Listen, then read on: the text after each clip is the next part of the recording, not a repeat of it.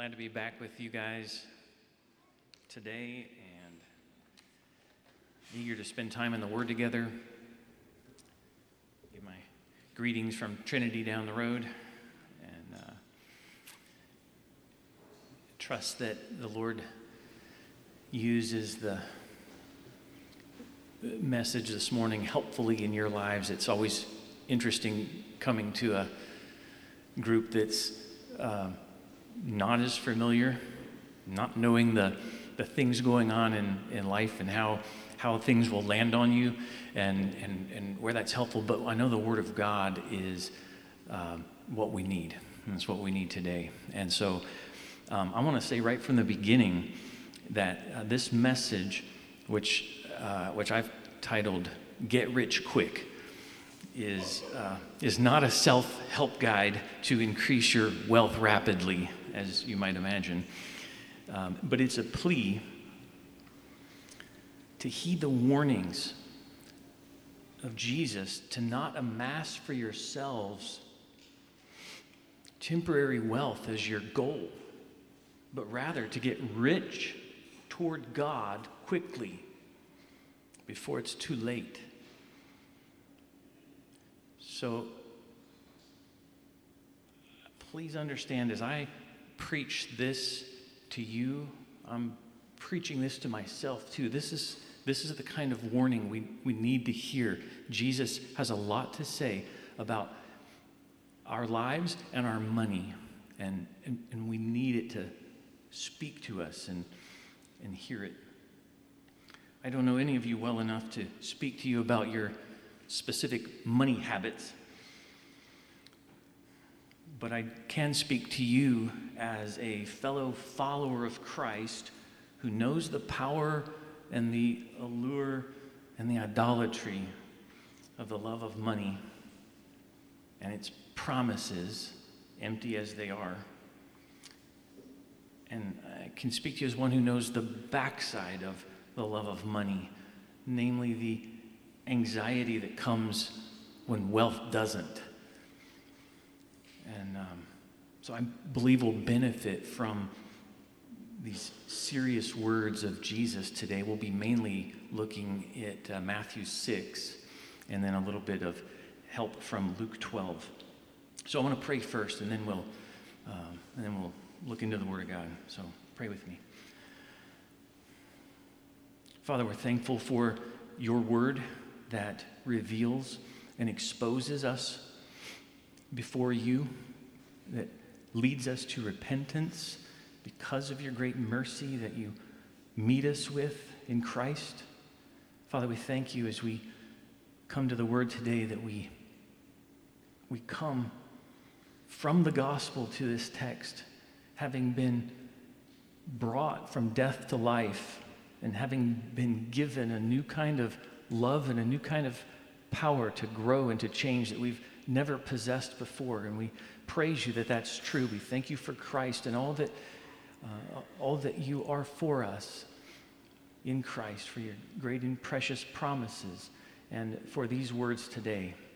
Father, you know how prone our hearts are to wander, to wander and to crave and to long for low things and fill our lives with things and stuff.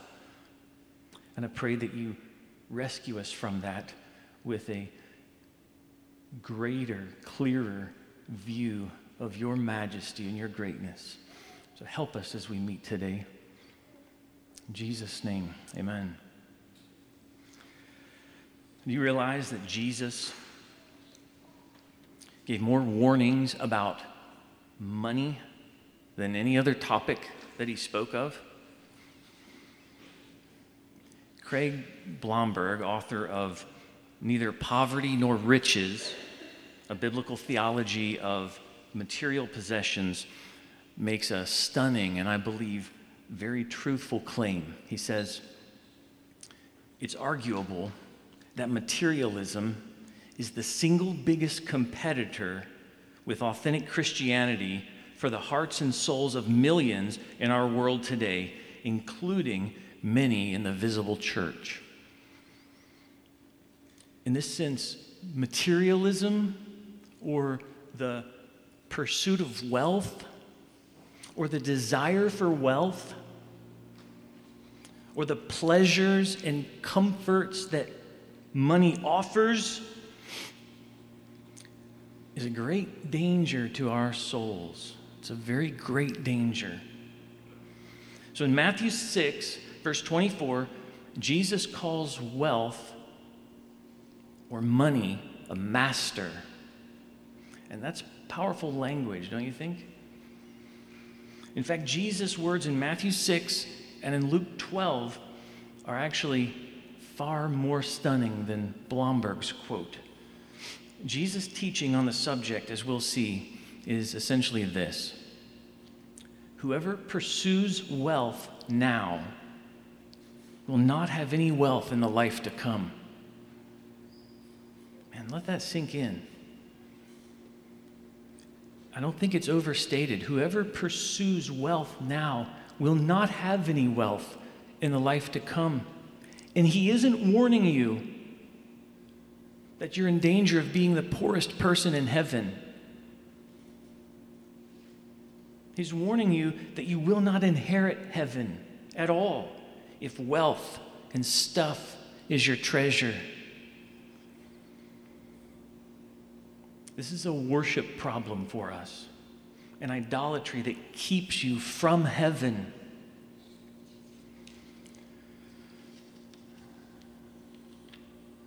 But he who's generous now will be rich in heaven. That's the other side of Jesus' message here.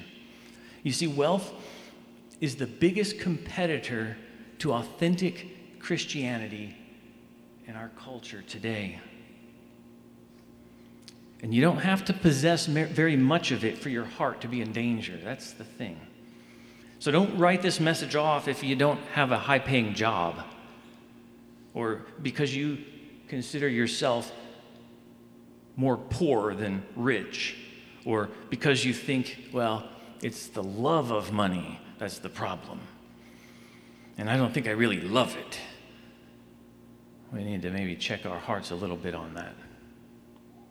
So this is a serious subject, and it has to do with what you love, what you worship, and where your soul finds joy now, and where it longs for joy in eternity. The issue is not mainly how much money you make or how much money you've saved. It has everything to do with what you do with your money and why. So our primary text will be from Matthew 6, 19 to 24, although we're going to take a pretty wide view in chapter 6. And then we're going to lean on Luke 12, especially verses 13 through 34, for a little help with the interpretation of Matthew 6. So Jesus' point in both passages is clear. He commands his followers to get rich quick. And that is, he calls kingdom citizens to get rich toward God. That's Luke 12:21. Rich toward God. And to repent of the pursuit of wealth for the comfort of your soul, which is idolatry. So we'll look at three key points from Matthew 6 here. First, I want to look at the pattern that emerges in those first 18 verses that brings us right into our text in 19 to 24. And then I want to look at the three propositions that are in verses 19 to 24, and then finish with the promise of verse 33. So, first, consider with me the pattern of chapter 6 in the preceding 18 verses. Jesus is teaching a great crowd in a message that we now call the Sermon on the Mount. We're familiar with it. In 18 verses, Jesus will deal with a Christian's conduct in areas of giving, in prayer, in fasting. But we see right in verses 1 through 4, the first section there, a pattern emerges, and Jesus uses it for each one of those. He takes the topic and he runs it through this pattern. So Matthew 6:1, if you're not in Matthew, you may want to turn there for most of our time this morning. Matthew chapter 6, verse 1, Jesus says, "Beware of practicing your righteousness before other people in order to be seen by them. For then you will have no reward from your Father who is in heaven. Thus, when you give to the needy, sound no trumpet before you, as the hypocrites do in the synagogues and in the streets, that they may be praised by others. Truly I say to you, they have received their reward. But when you give to the needy, do not let your left hand know what your right hand is doing, so that your giving may be in secret, and your Father who sees in secret will reward you." So if you practice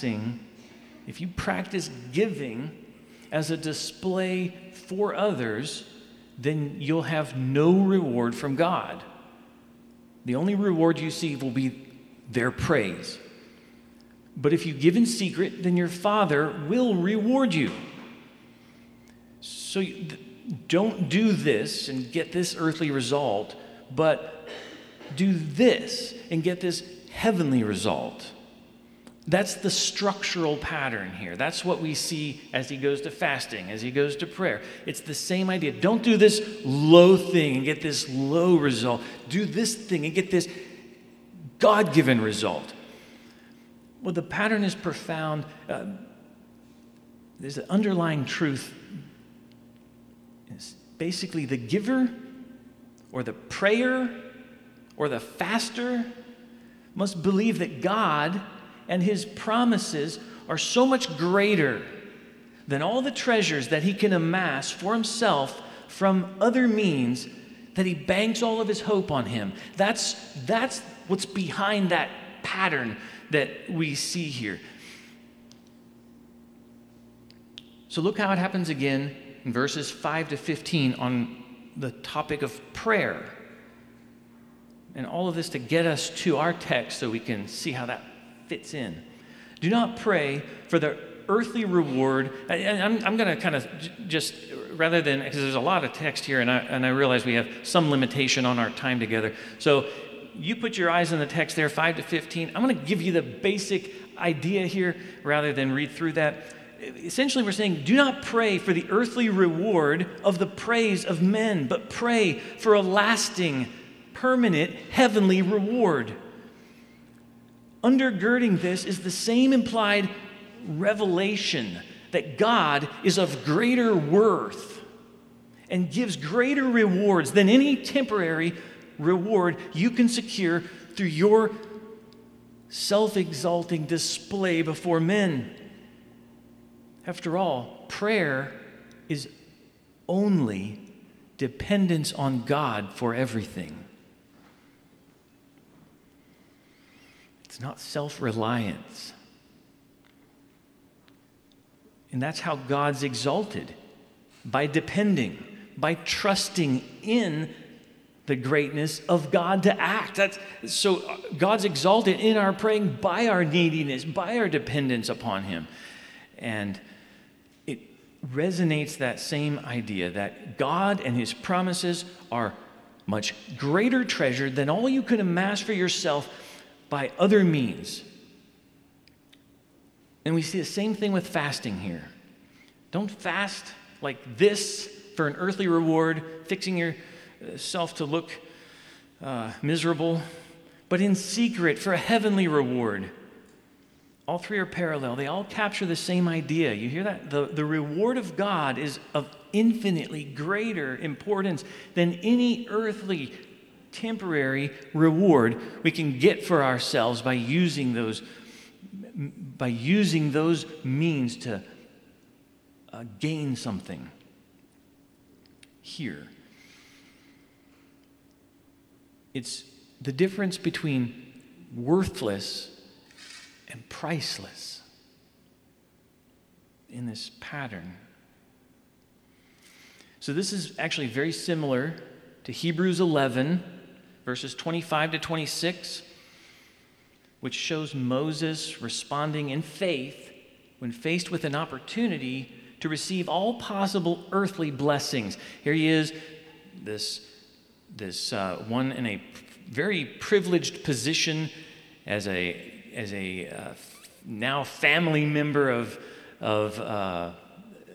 the greatness in Egypt. And we see in verse 25 that Moses, choosing to be mistreated with the people of God,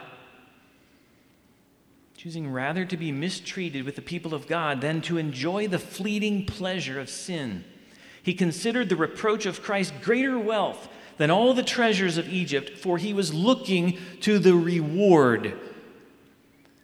He's able to see that the immediate temporary rewards of Egypt now is nothing in comparison to a different reward that he sees. And the reward he sees in God, God himself, is so great that he can prefer being mistreated with the people of Israel during that period of slavery in Egypt than to prefer instant gratification now. He sees a greater reward in front of him.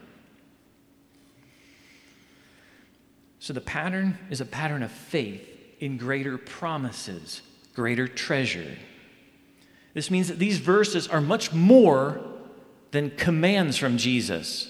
They are commands, but we don't want to miss that lest we think that Jesus is just picky about rules. When you pray, I just want it to be like this because that's the way I like it. He's not picky about rules here. There's more going on. This is a matter of faith in God's faithfulness, faith in God's greatness, God's provision for you. Okay, so why does that matter for our topic when we get to verse 19? Most of your Bibles probably separate 19 into a next little section or paragraph. And Jesus makes something of a transition in verse 19 in order to discuss wealth. And at first it seems like he drops the pattern that he ran the first three topics through, but the principle appears to be virtually the same here. It's not running through that structure, but we're getting the same lesson coming out of it. Do not pursue the temporary reward that wealth offers us, that money offers us, that things, that's what we get with money, offer us. But seek after the lasting reward. So the pattern of the first 18 verses really applies perfectly to our subject of wealth and possessions. Whatever Jesus is about to teach here or command, it's mainly a command to find Jesus as chief of all treasures. And that's something we need to put in front of our face over and over again. So you might want to be thinking at this point, well, who would go after the lesser when they could receive the greater? Isn't that just obvious? Right? We do that with our fast food apps all the time. We pick the better deal, get the more for the whatever, but that distinction is at the heart of every sinful thought or action that we ever perform, isn't it? That's really what's at stake there. And so while it sounds so obvious to us when we're thinking wisely about things, this is the very thing that we reject when we're confronted with temptation and move into sin. Just think about Romans 1, the way it frames that in. Verse 20, God's made his glory known to man, and it's plain to see. And it's wonderful, it's right, it's good. His creation testifies to the existence of God and his character before us. But verse 25 states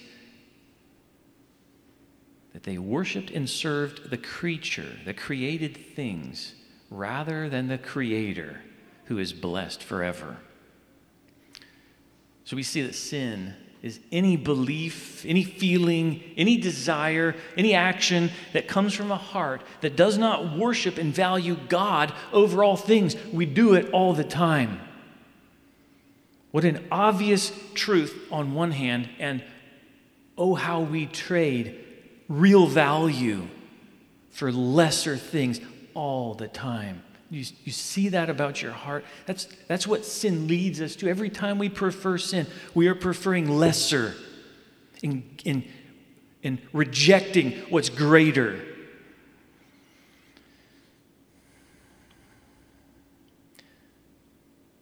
We're prone to it. So it turns out that Jesus is driving home a deeply profound and needed truth. God is to be valued and sought over all competing treasures. That truth is already standing there greeting us when we come into our text here in verses 19 to 24. It's already got us thinking in that frame. God is to be valued and sought over all competing treasures. So if you're not already there, we can go there. Verses 19 to 24. Jesus has three main points from these 5 verses, and I'll spend most of our time on the first point. So Matthew 19 to 21, let me just read that. Here, 19 to 24, I'll read the whole thing now and we'll be referring back to it. Do not lay up for yourselves treasures on earth where moth and rust destroy, where thieves break in and steal. But lay up for yourselves treasures in heaven where neither moth nor rust destroys, where thieves do not break in and steal. For where your treasure is, there your heart will be also. The eye is the lamp of the body, so if your eye is healthy, your whole body will be full of light. But if your eye is bad, your whole body will be full of darkness. If then the light in you is darkness, how great is the darkness? No one can serve two masters, for either he will hate the one and love the other, or he will be devoted to the one and despise the other. You cannot serve God and money. So this first unit here in verses 19 to 21, I want to take that but kind of work through it backwards with you. Verse 21 says, "For where your treasure is, there your heart will be also." And that's really the point. When we see "for," usually means that that's a statement of grounding truth or the basis for what's just been said. And that's true here, but a ground can either be a cause, the reason something's true, or it can be evidence that shows you that it's true. So if this, "for where your treasure is, there your heart will be also,"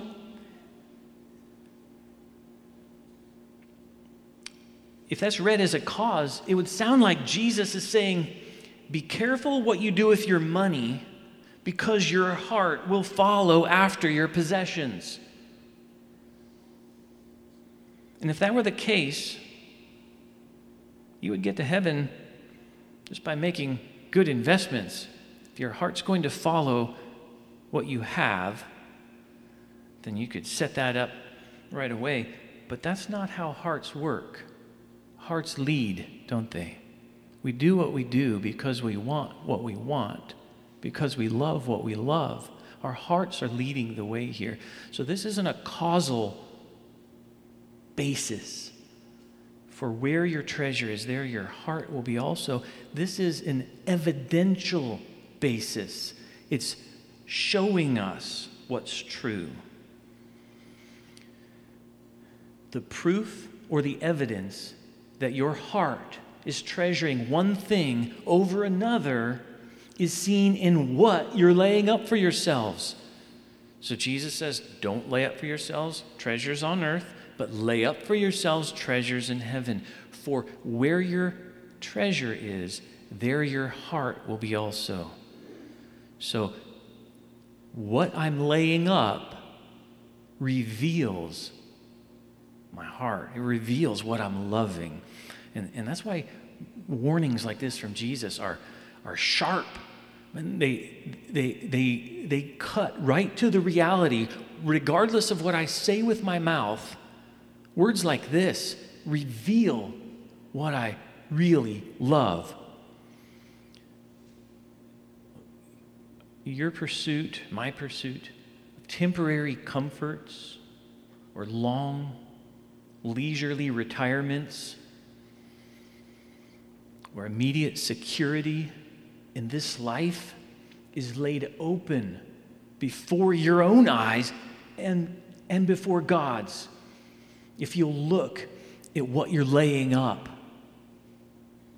So our hearts will be revealed by the evidence of what we're doing with the wealth or with the fantasies of wealth. You understand what I mean by that?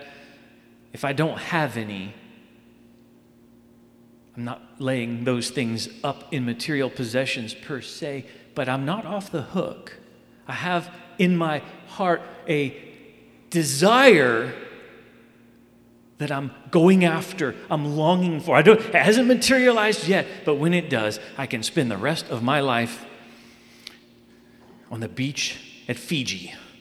Right? That's what I mean by that. My fantasies of wealth. I don't have to have it to be in trouble here. I just have to want it and know what I'll do with it.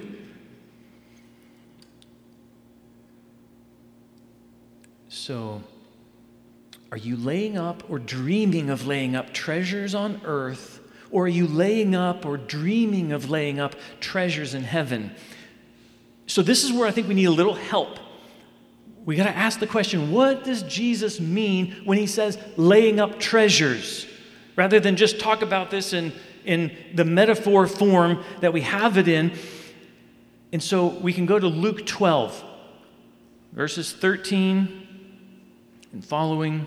It's helpful because in another similar teaching situation, Jesus uses the same phrase. So that helps add understanding to what's meant here, because we see him using it elsewhere and having a consistent idea, and he uses pictures to help us make sense of it. So Luke 12, you may want to turn there. Luke 12 and verse 13. Someone in the crowd. Now, this is kind of funny because it says there's thousands of people here and they're beginning to trample each other. There's a lot of people in the crowd. And apparently at this massive teaching event, someone in the crowd says to Jesus, "Teacher, tell my brother to divide the inheritance with me." So apparently a father's died, there's an inheritance, and there's a real disagreement about how this money should be divided up and who gets it. But Jesus said to him, "Man, who made me a judge or an arbitrator over you?" Do I look like an estate lawyer? Right? But he said to him, or them, "Take care and be on your guard against all covetousness. For one's life does not consist in the abundance of his possessions." And he told them a parable. So this parable is to explain, to illustrate what he's saying here. Tells them a parable. The land of a rich man produced plentifully. And he thought to himself, "What shall I do? For I have nowhere to store my crops." And he said, "I'll do this. I'll tear down my barns and build larger ones. And there I'll store all my grain and my goods. And I will say to my soul, 'Soul, you have ample goods laid up for many years. Relax, eat, drink, and be merry.' But God said to him, 'Fool, this night your soul is required of you, and the things you have prepared, whose will they be? So is the one who lays up treasures for himself and is not rich toward God.'" Well, to be sure, Jesus does not show much concern about how this estate is divided up.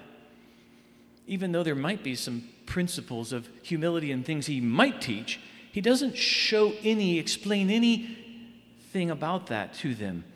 All he does here is issue them a very serious warning. Jesus never addresses the brothers and their problem directly, but he speaks very clearly about their real problem. Beware of covetousness, the desire for more. And then he illustrates the warning. So think about that parable. This already rich man is the idea here. He's got a lot. He's got barns with all of his stuff stored up in the barns. He's got a lot. And he yields a massive crop, I guess, from his agribusiness. That's a gift from God, by the way, when it yields a lot. What happens when you acquire massively more than you already have in your abundance? Well, very likely we just crave more and we desire more. And that's exactly what this man does here. This man doesn't want to lose anything that he's earned. And to illustrate that, Jesus tells the story, and he crafts this ridiculous plan that this man has. I know what I'll do. I'll tear down my barns and build giant barns, and then I can put everything. I can put my barns in my barns. I mean, this is madness to tear everything down and do this. And Jesus wants you to hear it that way. This is ridiculous. Why is he doing this? He's probably building his giant barns to house his stuff in, all the while whispering, mine, my own, my precious. Worse, we see the heart behind his motivation. He says, now I can spend the rest of my days relaxing and enjoying the lavish fruits of my labor. I got a free pass for the rest of my life. No more needs, no more work. Fiji all the way.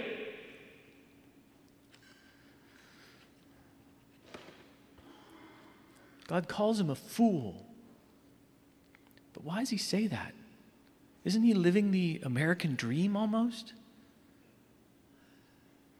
Maybe that's even your basic plan. I'll work hard now and store up everything that I can possibly store up so that I can live like no one else. God says, you fool. You have misused the stewardship entrusted to you, and now your life is up. Here's the point. So is the one who lays up treasure for himself, but is not rich toward God. That's you. That's me. If that's how we're approaching wealth, and remember, our approach to wealth is our approach to worship. It's our heart approach. The raising of temporary fortunes for yourself is in direct opposition to God's commands for his people. Let me be as clear as I can here. Making lots of money is not really the problem here. Saving lots of money is not really the problem here. Retiring from your career is not really the problem here. But what is? What is the problem then? It's applying the wealth to myself in self-reliant abundance without regard for greater kingdom priorities. It lives as though everything I have came by my hand and belongs to me. It doesn't live like everything I have is a gift from God and I'm a steward of it. And that there's a greater reward than what I can get with it now. It forgets those things. That's the problem. Retiring to live a careless life, wanting to do this, and a leisure-based life, rather than to retire and cover your post-career needs and self-fund your future retirement ministry of love and good works, is a huge and revealing error. Remember, what you spend and save and dream about spending and saving reveals what you treasure. Does your financial planner tell you that? Jesus does not prohibit 401ks. That's not what I'm saying. That's not what Jesus is saying. He prohibits living like your wealth is yours to do with as you wish, if that wishing is not God-centered wishing. Being rich toward God is another way of saying storing up treasure in heaven. It certainly appears that Jesus is saying that the more we give away, use for kingdom priorities, caring for others, then the wealthier you'll be in the kingdom. I get that from Luke 12 here, 33 and 34. Jesus says, man, some of these things make us squirm. I almost want it to not be Jesus that said it and blame it on some radical teacher somewhere or something, right? Sell your possessions and give to the needy. Provide yourselves with money bags that do not grow old, with a treasure in the heavens that does not fail, where no thief approaches and no moth destroys. For where your treasure is, there your heart will be also. He wants us to spend and save in such a sacrificial way that you know that your financial security and your comfort, or let me say it this way. He wants us to spend and save in such a sacrificial way that you know that financial security and the comfort of stuff is not your God. Jesus is. You realize Christ has died to make us into that kind of people? Christ treasuring, Christ prizing above all things kind of people. That's what it is to come to Jesus. That's why Jesus can say, it's like a man who found a treasure hidden in a field. What he found in Jesus was of greater worth than everything he had. So in the story, the man sells everything he has to buy that field. There's a greater treasure than anything that we can make for ourselves here and now. And Jesus is calling his people to live like that, live like Jesus is a treasure that is greater than what is a treasure here and now. And beware, because those here and now treasures are mirages. They don't last, but they may keep you from loving what's truly valuable. So summarize the point. When Jesus commands a certain kind of action, store up these treasures, not these, he's ultimately commanding a love for the greater worth of Christ over all competing loves. That's what's at stake here. I think that's why he talks about wealth so much. The accumulation of things is more of an indicator light than a steering wheel. So picture my car anyway. I've got an indicator light always on telling me something's wrong with it. All right? Accumulating stuff doesn't make your heart idolatrous. Your heart desires to accumulate stuff or wealth to turn into stuff because it's already practicing idolatry. So the accumulation of stuff is the blinking light warning you that your heart's in danger. So that's the first point. The second number 2 and 3, very brief compared to that, okay? Second proposition in this says, the eye is the lamp of the body. So if your eye is healthy, your whole body will be full of light. But if your eye is bad, your whole body will be full of darkness. If then the light in you is darkness, how great is that darkness?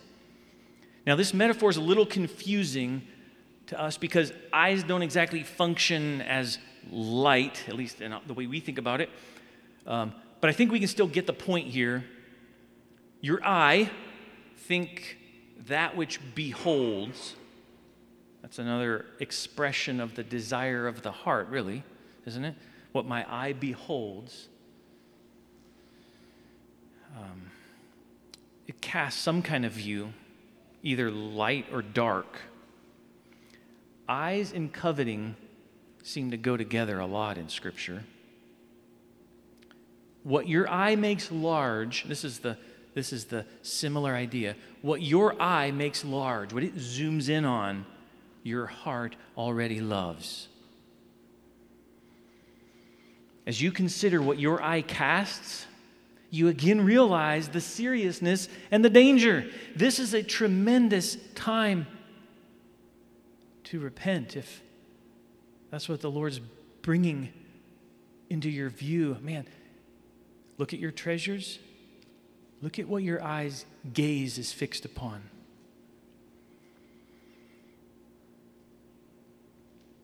Turn away. Well, here's the thing. It's not the healthy who need a doctor, but the sick, right? God has a remedy for coveting eyes, self-indulgent accumulation of stuff and godlessness. Turn away from trading the glory of God for a lie. When it becomes clear that your functional treasures are not the treasures of your mouth that you say they are, they're not the treasures of your heart, flee to Jesus for rescue. That's real hope. Jesus isn't speaking words like this to us to beat on us. He's bringing us to Him. He's the one who takes selfish, self-oriented, low things loving hearts and turns them toward a greater love. He's the one that does that. Turn to Him. Number 3, the third proposition, verse 24, it's very clear. No one can serve two masters. You cannot serve God and money. Now, we know you don't serve money like you might serve a master exactly. Money doesn't boss you around. Money doesn't tell you what to do. But Jesus calls it a master. It means it can master you. You employ yourself toward the pursuit of more and more of it at the expense of what He says actually matters. We can pour our lives into something that Jesus is, wasn't even concerned about how that inheritance got divided up with those two. Saying there's something so much higher that concerns me here.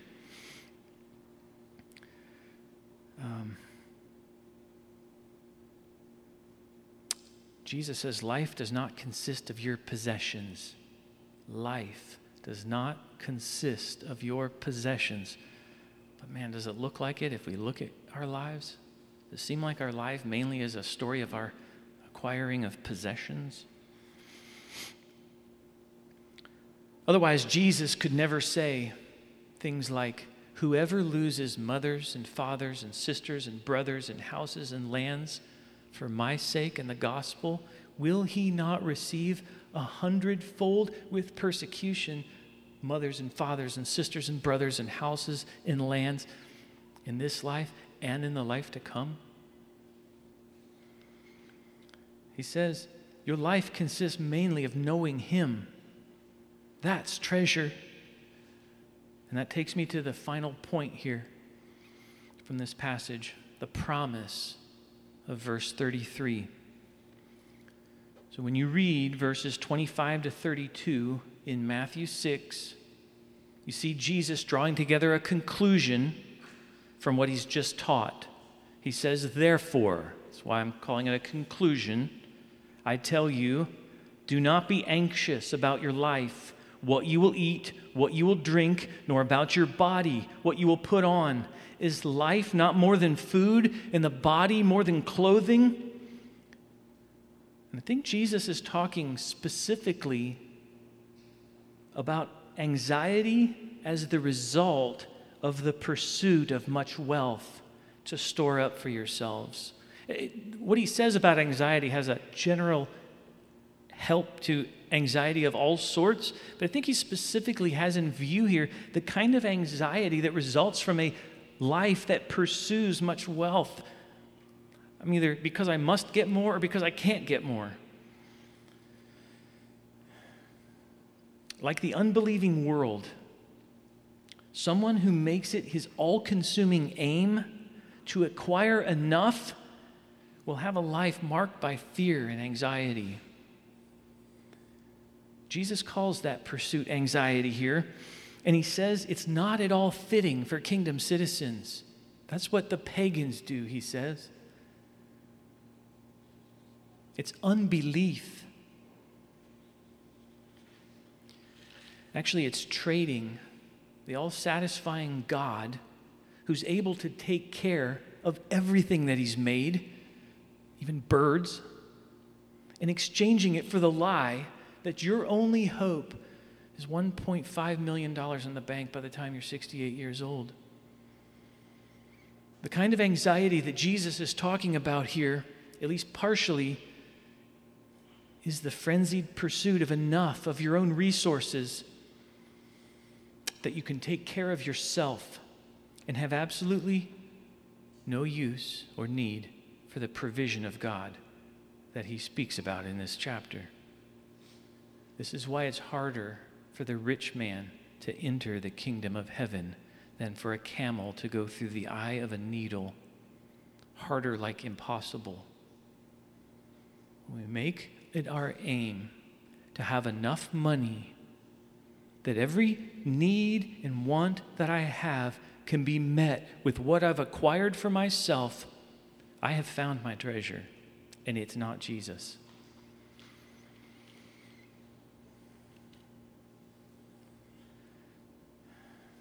So faith is coming to God, believing his promises are true and enough. Jesus makes no promise of material prosperity for Christians that I can think of. He doesn't promise us lots of prosperity for the Christian life. In fact, he's teaching a new way of approaching life and money here. It's a very Christian way. That's his point there. Not like pagans, not like unbelievers. He's saying, live in such a way that you do not seek the temporary reward of amassing earthly wealth for yourself, but seek the permanent heavenly reward through generosity.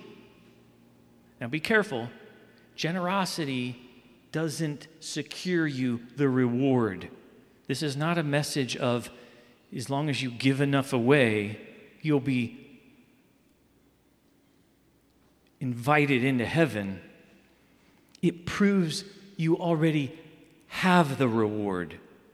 Our generosity now, with the wealth God entrusts to you now, is the evidence that you found your treasure in Christ.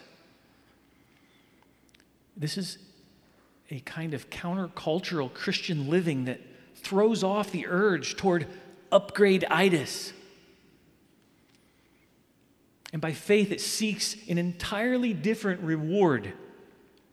This is the opposite of the anxiety of the frenzied hustle to store up more. Perhaps just hearing Jesus talk like this causes some anxiety as you wrestle with thoughts like, but what if I don't have enough?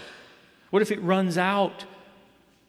Our hearts, an idol factory churning up ways to need what we can get our hands on and care for ourselves so that God doesn't. But that's where the promise of verse 33 comes in for us, and it's familiar. Seek first the kingdom of God. That is, be rich toward God and store up treasures in heaven. Seek first the kingdom of God and his righteousness, and all these things, the things you need, like food and clothing, will be added to you.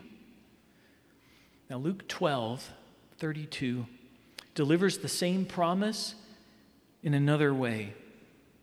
Jesus says, "Fear not, little flock. It is your Father's good pleasure to give you the kingdom." Your Father's giving you the kingdom.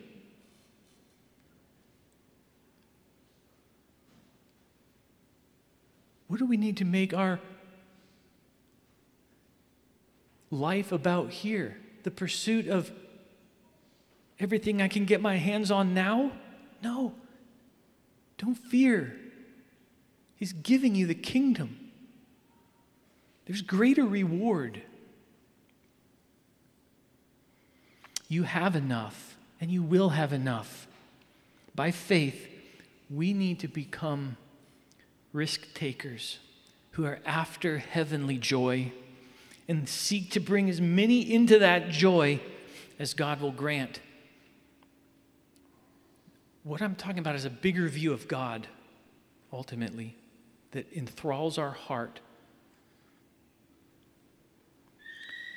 This is more a matter of faith in his promises than it is a mathematical equation for being sure you've got the right amount. Trust in these promises produces all kinds of new ways to use money that God's entrusted to you. Satisfying ways, I might add. I just read what is kind of a gut-wrenching statistic that gets at the very problem among Christians, among our own 1%. 1% of all money that's given to missions is used for unreached people's missions. Now, that doesn't mean that good uses of money are not happening, right, in other ways, but as Great Commission people, we should care a lot about completing the Great Commission, and 1% of all missions money is headed that direction. And it makes me think, there are better uses for my money than where some of it's going right now. That there are, but not just simply for money's sake, right? For joy's sake, for my joy, for their joy. That the gospel becomes treasure where it's never been preached. There's a stewardship we have that's driven by a big view of God. And I hope chapters like this make the view bigger for you. Make our view of God bigger so that it really changes and impacts how we think about our money and our use of our money, because He's become what we need. So, fear not, little flock. It's your Father's good pleasure to give you the kingdom. It's not be like those who worry about where it's going to come from, but who trust that God is faithful and He will supply. And let's be people who are about spreading our passion for the supremacy of God to all peoples. Let me pray for you. Father, as you expose our hearts today, I pray you would do that graciously in ways that help us move to you in repentant faith, correcting our gaze on our all-satisfying God. And we pray that you would be for us our greatest treasure, and that our lives would look like it. Father, that An unbelieving world sees believers, that they would see among us hearts that aren't anxious like theirs, but hearts that know you are what we need most. And our priorities are radically different because of it. I pray you'd make that true in us. And fan into flames our view of your greatness and your glory. I pray in Jesus' name. Amen. Amen.